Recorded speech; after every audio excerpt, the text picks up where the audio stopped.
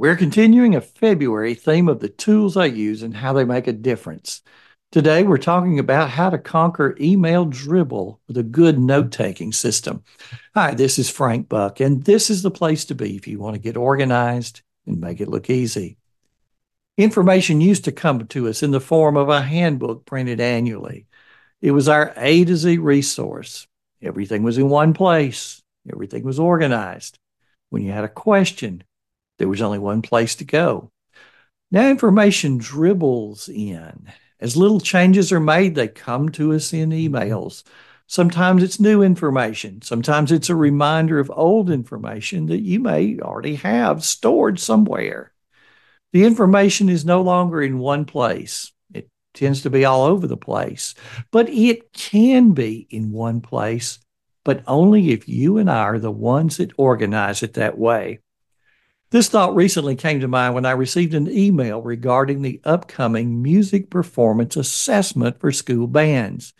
Even though I'm not a band director anymore, I'm still involved in that arena and receive regular communication. The email spoke of two websites to use when preparing for the sight reading portion of the music performance assessment. If I was a band director today, how would I handle that email? The answer will give you insight on how I'm able to approach the day with total control and the peace of mind that nothing is falling through the cracks. Well, first, I'm going to treat that email as an action item.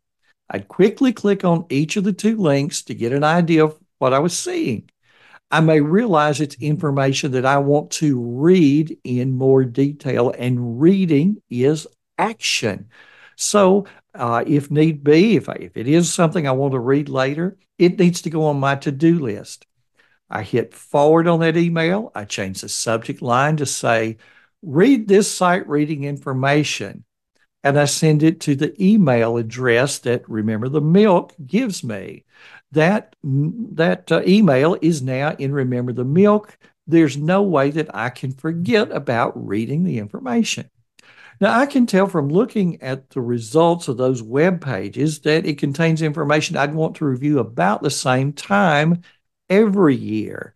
So, again, I'm going to forward this information to Remember the Milk, but before sending, I'm going to edit that message to get rid of all extraneous text, including the signature line, and just leave those two links. Next, I'm going to edit the subject line so that the task is clear, such as review these sight reading requirements for MPA.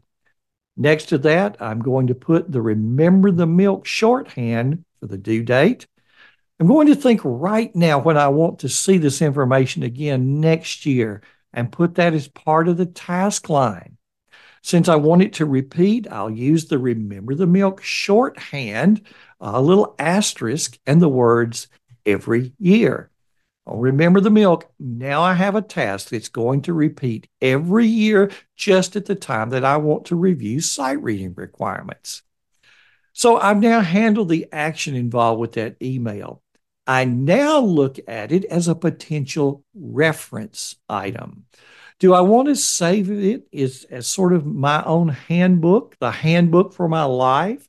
It could be Evernote, it could be OneNote, it could be Notion, Google Drive, OneDrive, or whatever place that I keep reference information organized by subject. If I want to put my hands on that information about sight reading, I need a place to retrieve it. But here's an important question to ask. Will that sight reading information change from year to year? If the answer is no, and that information is in its final form, I want to clip the information from those two websites. It now becomes mine forever. And I use Evernote, so I just use the Evernote web clipper. And not only does it take the URL, but it takes all of that information. If the website went away, I've still got the information in Evernote. So if the answer is yes, that the information may change, then perhaps all I want to save is in my reference system are those two links. That way, as those web pages change, The links will take me to the latest information. Of course, there's nothing to say that I can't both clip the pages and hang on to the URL. Some software will allow you to clip web information and it automatically saves the source URL for you.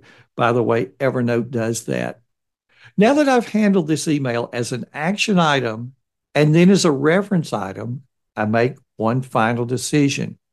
Do I want to archive this email just in case I ever need it again? Or do I want to delete it?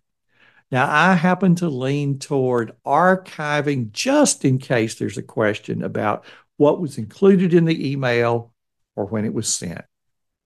This is the kind of thinking that allows me to trust that my task list will keep me focused on what I need to be doing, and that if anything has come my way that I'm going to need again, it's in my reference system. This gives me the peace of mind that nothing is falling through the cracks. Thanks for stopping by. This has been Frank Buck helping you get organized and make it look easy.